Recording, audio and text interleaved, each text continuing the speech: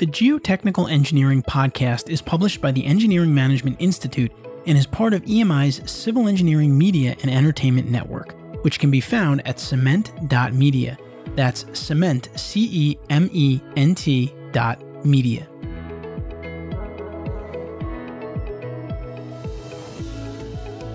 Hello, and welcome to the Geotechnical Engineering Podcast. In this episode of the Geotechnical Engineering Podcast, I'll be talking with Stan Wurst, Operations Manager for the Midwest and Mid-Atlantic Division of Schnabel.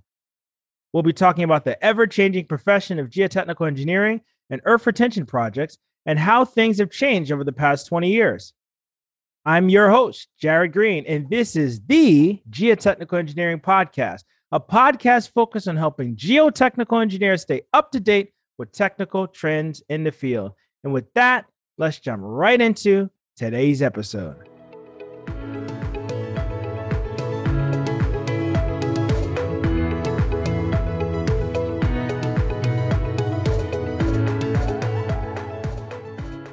Stan, welcome to the show. Glad you could be here, man. Thank you very much, Jared. Glad to be here. It's been a while since we last chatted, but how have you been? I've been doing really good. Obviously COVID is something that, is affecting everyone, and I'm actually working from home right now. I still am traveling for work, but besides that, business as usual, and things are very busy. So that's a good thing. No, it's good to be busy. It really is. And, adjusting to the new normal or whatever you want to call this is something that we've been in for a while. It's a challenge, but we'll get through it. It is a normal by now. So we're all used to it. Excellent. Well, I'm glad you could be on. If you could take our listeners through insights through your career journey, that would be helpful. And then also walk us through what do you do now on a daily basis? Well, I guess I'll start back probably around the time that you and I first met back at University of Illinois. I got my bachelor's and master's degree in civil engineering from U of I. The master's, that was back in 2002. That's about the time you and I met in a geology class. We were probably a year apart or something. You were just coming in from Syracuse, I think. No, so I got my master's, structural geotechnical emphasis, the usual there. I started working for Schnabel right out of school. I've been there ever since, so that's been a little over 19 years now. I started off with them as an intern over the summer, the year before I graduated. And at the end of that summer, I got offered a full-time job for when I graduated the following year and decided to accept that. I've been here over 19 years. I started off as a typical project manager, designing, managing the earth retention projects that we do for the most part. And that lasted maybe 3, 4, 5 years until I got into bidding and estimating, helping to bring work into the company. And the way we were structured back then, you did it all. You bid the work, you design the work, you negotiate the contract, you manage the work, you close it out, every aspect of that. So I spent a lot of time doing that, getting very familiar with all aspects of the business. 5 or 6 years ago, we had a change in our company and we started up, or what we call a special products division. And I focused on C-compiles and jet routing, relatively new technologies that I was taking charge of developing those for our company, getting in different markets, trying to advance those technologies, our knowledge of that and how we perform those. I spent a few years doing that. And then just recently here, a little over 2 years ago, we combined some offices that we have at Schnabel and formed 3 main groups around the country. The group that I am now in charge of the operations for as an operations manager is called Group North. That involves the Midwest, the Mid-Atlantic, and the Northeast. So over 24 states or so that I'm overseeing right now. And really what I do is I supervise, I train, I develop, I recruit project managers to manage the projects that we get. Part of that also involves the design. Part of that's also contracts. Basically every aspect except, the bidding part, pre-construction, that's a separate group that we have, but everything to do with operations, I'm in charge of for our group in the company. Day to day, I'm working with project managers in the Midwest, out in the DC area, up in Philly, helping to make sure we're doing the projects according to our design, or if someone else designs it according to how it should be done, developing new talent, trying to find new people to bring into the company, and developing relationships with our clients so that we can get more work as well. So again, a little bit of everything, but it's taken me a while to get to where I am, and I've seen a lot in that time. Well, it sounds like you definitely have your hands full. That's an understatement.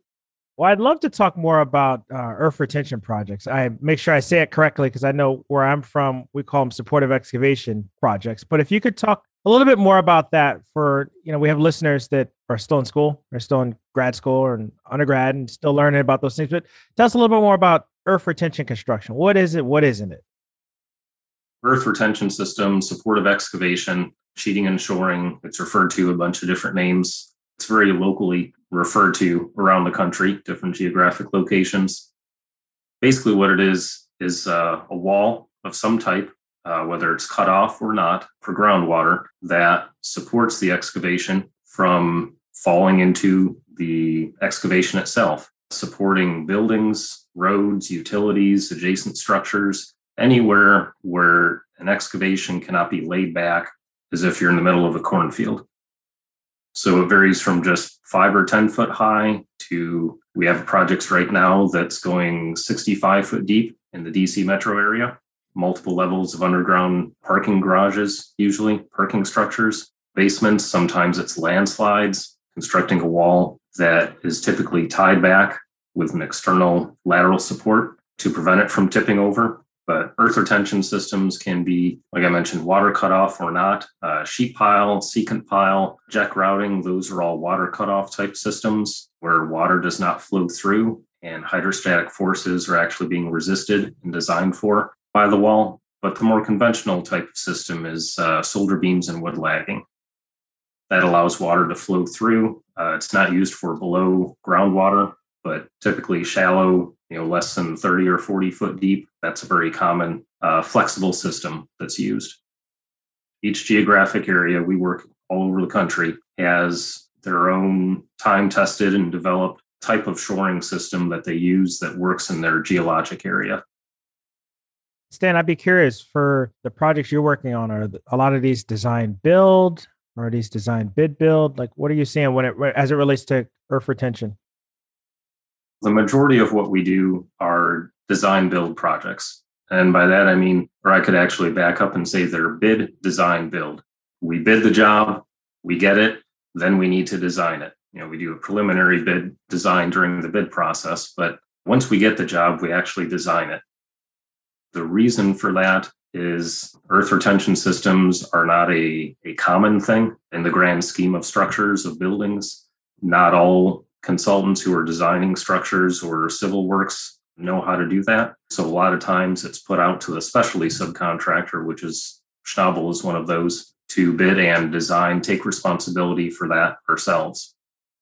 That's around 75% of what we do. We design our own work and then construct it. The other 25% would be pre-designed. I think that's something you and Langen get into a lot, is pre-designing for either owners or general contractors. And then what would happen at that point is the general contractor would put that portion of the project out to bid. And a company like Schnabel would put a cost of that and bid it. And then we would build what's actually shown on those drawings, as opposed to coming up with something ourselves. And when you look at earth retention projects, one could say that they've become more complex. We could say that they've grown. But over the last 20 years, what type of changes have you seen? Definitely more complexity. I would say when I first started doing this work, things were relative to where they are now. They were fairly straightforward and simple.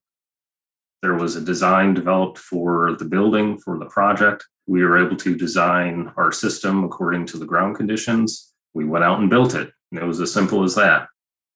I cannot remember the last time we did something that simple. Right now, I could rattle off half a dozen different projects right now that we're in the middle of redesigning for various reasons. Most of what I've seen is that projects are being pushed to get started before they're finished in the design stage. And by that, I mean the superstructure itself either is not fully completed. They think they know what they need to do underground so they can get started. And that's where we come into play. But the entire superstructure isn't completed. And during the process of us either designing or starting to build the job, changes get made, typically due to cost, due to funding. Private developments have a lot of those issues that they work through, and they start to redo the depth, the layout, We come across utilities that no one knew were there, underground structures that no one knew existed, fun cities or railroads that used to exist, that people just backfilled over. Oh, there's a ton of stuff. There are very few undeveloped land areas, in major cities right now. Everything is being reused for good reason, but we're coming across a lot of 100-year-old developments that are buried, and they're whatever you call them, obstructions, design challenges, stuff like that. It's just nothing is straightforward anymore. Again, that's a relative term, but these jobs are getting so complex. They're difficult to design. They involve lots of redesigns based on what we encounter. And it's more challenging for the companies and the people involved in managing that too. You got to adjust on the fly, be able to change what you're doing, have more flexibility in the system. And that takes a lot of effort. So that's something I've definitely seen here recently.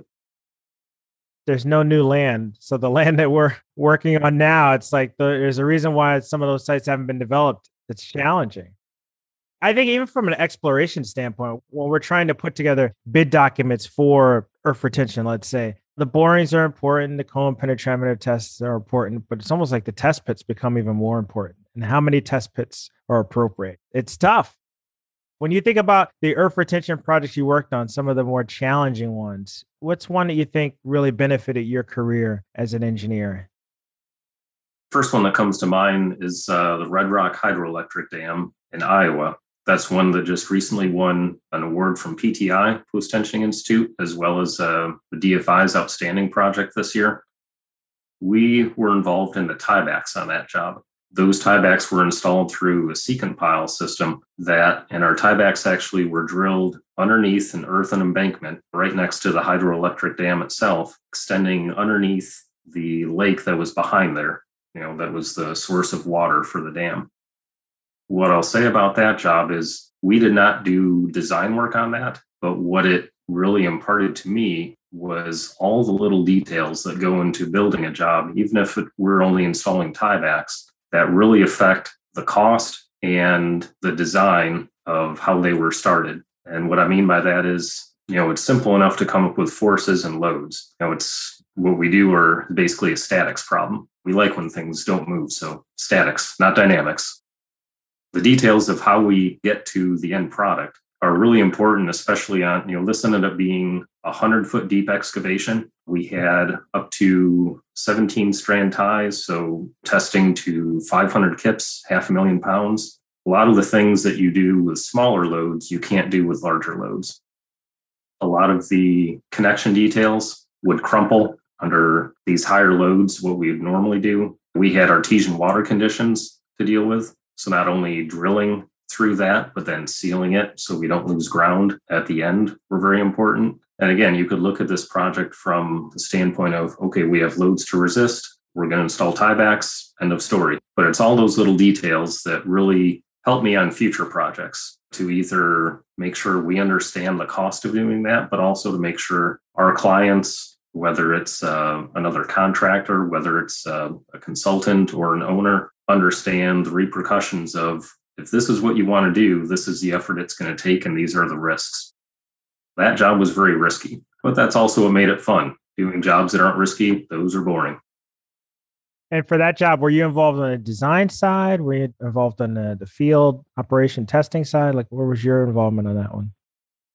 So I was the one who originally estimated that job and got it for our company. And then I was involved to varying degrees with the construction of it, some of the detailing, and figuring out some of the problems that we encountered there. After a project like that, the next project you go to, whether it's deeper or shallower, you're thinking about all the lessons learned from that project. You're taking them forward, right? Usually after a project like that, the next project is a lot simpler, regardless of what it is. But one of the challenges that I find myself facing is whenever we have a really challenging project that forces us to reevaluate or think how we do things or take more details into account, if I carry those forward to the next job that's much simpler, a lot of those things are not necessary. And that can lead to a greater cost if I try and apply the things that I learned on a much more complicated, higher load project to a simpler one. It's hard to make sure you're not applying something where it doesn't need to be applied, both from a design standpoint and from a construction and cost standpoint. There's no real formula for how you figure that out. I guess it's just with experience, you start to see what's going to be appropriate for this job. The given challenge is what's going to be appropriate for this job. It's a lot of experience. When we graduated from U of I there with a master's, I don't know about you, but I'd say I learned 10% of what I know now in school. Most of what you learn, I'd say, is from working. For me, being in college, I learned some of the basics and I learned how to learn. But once you start having experiences and run work, see what the real world is like, that's where the real learning happens. I remember when we'd be in school and you hear people talk about engineering judgment. I'm like, what page of the textbook do I get that? It's not for the textbook. It's from being out there. That's something you can't read about. Oftentimes, a challenge for engineers is when they start to become managers and they're responsible for not just projects, but people. And when you think about leaders and you think about engineering leaders and what makes them good and what makes them bad, what are some of your takeaways? How an engineer becomes a good leader or a good manager? What does the process look like? Well, if I knew 100% the answer to that, I'd be a much richer person and would have a company myself developing engineers. It's a challenge. A lot of people have different paths to becoming managers or leaders.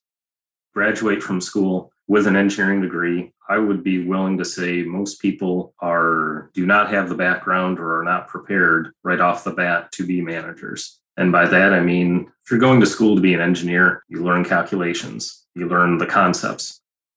We hire a lot of interns and co-op students at Schnabel, and I'm usually managing most of those and hiring them. And one thing that I really try and get across to them is that all the information that they know doesn't mean anything if they cannot communicate that to someone else. And so I think to become a manager or a leader, communication means more than anything.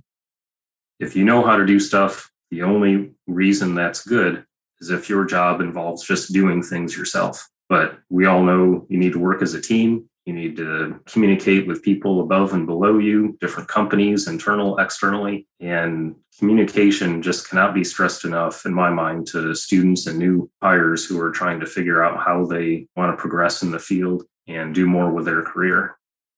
That's one of the things that I notice seeing a lot of new students coming out of school. I don't know, do you see anything similar yourself?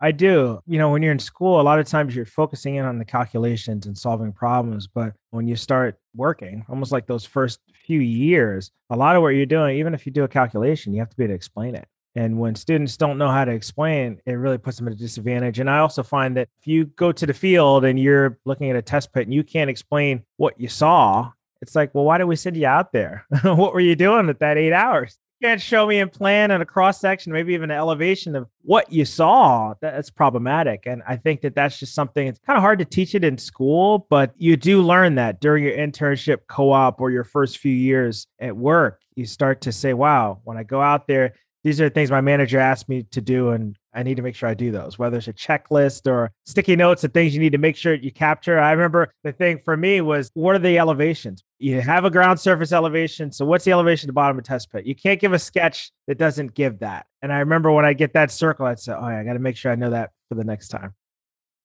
No, and you bring up a good point. When I was in school, you were handed all the givens for your problem. You were handed the height, the elevations. You were told what the soil properties were. And the biggest challenge, I think, in working is you need to find the givens yourself. You need to define them. You need to figure them out. And most people coming out of school just don't have no concept that, oh, you're not just telling me everything I need to know. I need to figure that out. That's a new concept. And you got to justify it. I mean, if you tell me you're using a friction angle of 37, why are you using a friction angle of 37? Explain that. That's right. You got to be able to communicate it. Being able to look back, almost 20 years now from being removed from school, it is fun and interesting to see where we started and seeing some of that and the new people that are hired right now. It's a big learning curve, but I think we're all still learning, and that's what keeps it fun. What advice would you give to the next generation of engineers? What are some of the things they should be thinking about when they're in school, when they're looking for a job, and when they're starting? Keep an open mind. I had no idea exactly what I wanted to do when I was in school. I knew I wanted to do something civil engineering related. That I was able to narrow it down to that. But I'll say I didn't even know that Schnabel existed until I started working for him. I did not know this was an industry. I did not know I had a passion for this stuff until I started doing it. So even though you may go in with a certain mindset to school that, hey, I want to design buildings, I want to build bridges, which I think most people who go into civil engineering, that's what's in the back of their mind. I want to build bridges. There's a lot else out there. You can find your little spot in the world that you excel at, whether it's small or big. Keeping an open mind, I think, and staying flexible is very important. If your mindset on one thing and that doesn't pan out, you got to be able to switch gears and do something else. Well, I think that's a good note to pause on. We're going to come right back and Stan and our career factor safety end segment. Stick around.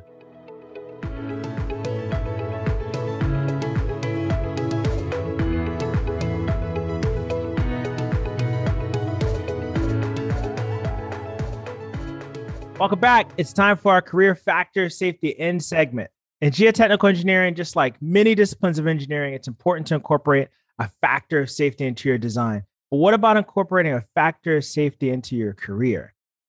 Today, of course, we're talking with Stan Wurst. Stan, you've already had a very successful career. And when you look back at that career, what's one thing that you implemented to give yourself, let's call it a factor of safety in your career? There are a few different things. I feel very fortunate to have been in this business for as long as I have. Also understanding I still have at least that much time left till I can retire.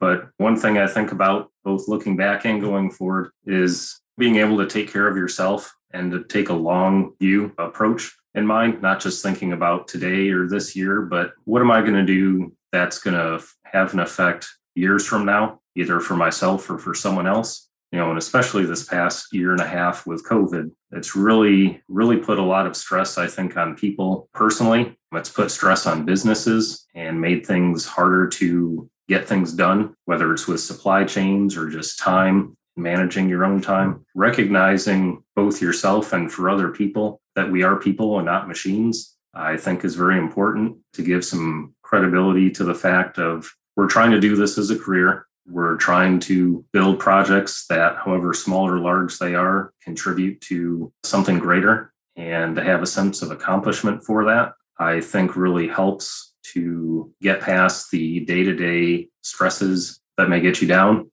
And if we're going to be doing this for you and me another 20 years or so here, I think we need to keep that in mind. Otherwise, it's very easy to get burned out. I've been up against that a lot with overworking myself or seeing others, and being able to recognize that in yourself or others, I think is very important and healthy for the long term, both as you as an individual and for your company. We're talking a lot more about mental health and avoiding burnout and taking care of the whole person. We're talking more about that now than we were in times past, and it's so crucial. It's so important. All right, well, Stan, thank you so much for coming on, and you shared a lot of great insights with us. And I'm sure you shared information and advice that'll be helpful for our listeners. If there's a listener that's checking this out and wants to reach out to you, what's the best way for them to get you? On social media or an email? I'd say via email would be the best way to reach out. Email is full name, stanley.wurst@schnabel.com. I'm assuming you can post that to either the website or something here, but if anyone's interested in reaching out, I'd be more than happy to start up a conversation or talk with anyone about anything that's been discussed here or more. I've had fun, Jared. Thank you very much for this opportunity. Thanks. I hope you enjoyed the episode today. We would love to hear your feedback, comments, and/or questions. Please feel free to go to geotechnicalengineeringpodcast.com, where you'll find a summary of the key points discussed in today's episode, that being episode 34, as well as links to any of the resources, websites, or books mentioned during this episode. Until next time, we wish you the very best in all your geotechnical engineering endeavors. Peace. The Geotechnical Engineering Podcast is published by the Engineering Management Institute and is part of EMI's Civil Engineering Media and Entertainment Network. The opinions on the show are those of the host and guests, not their employers.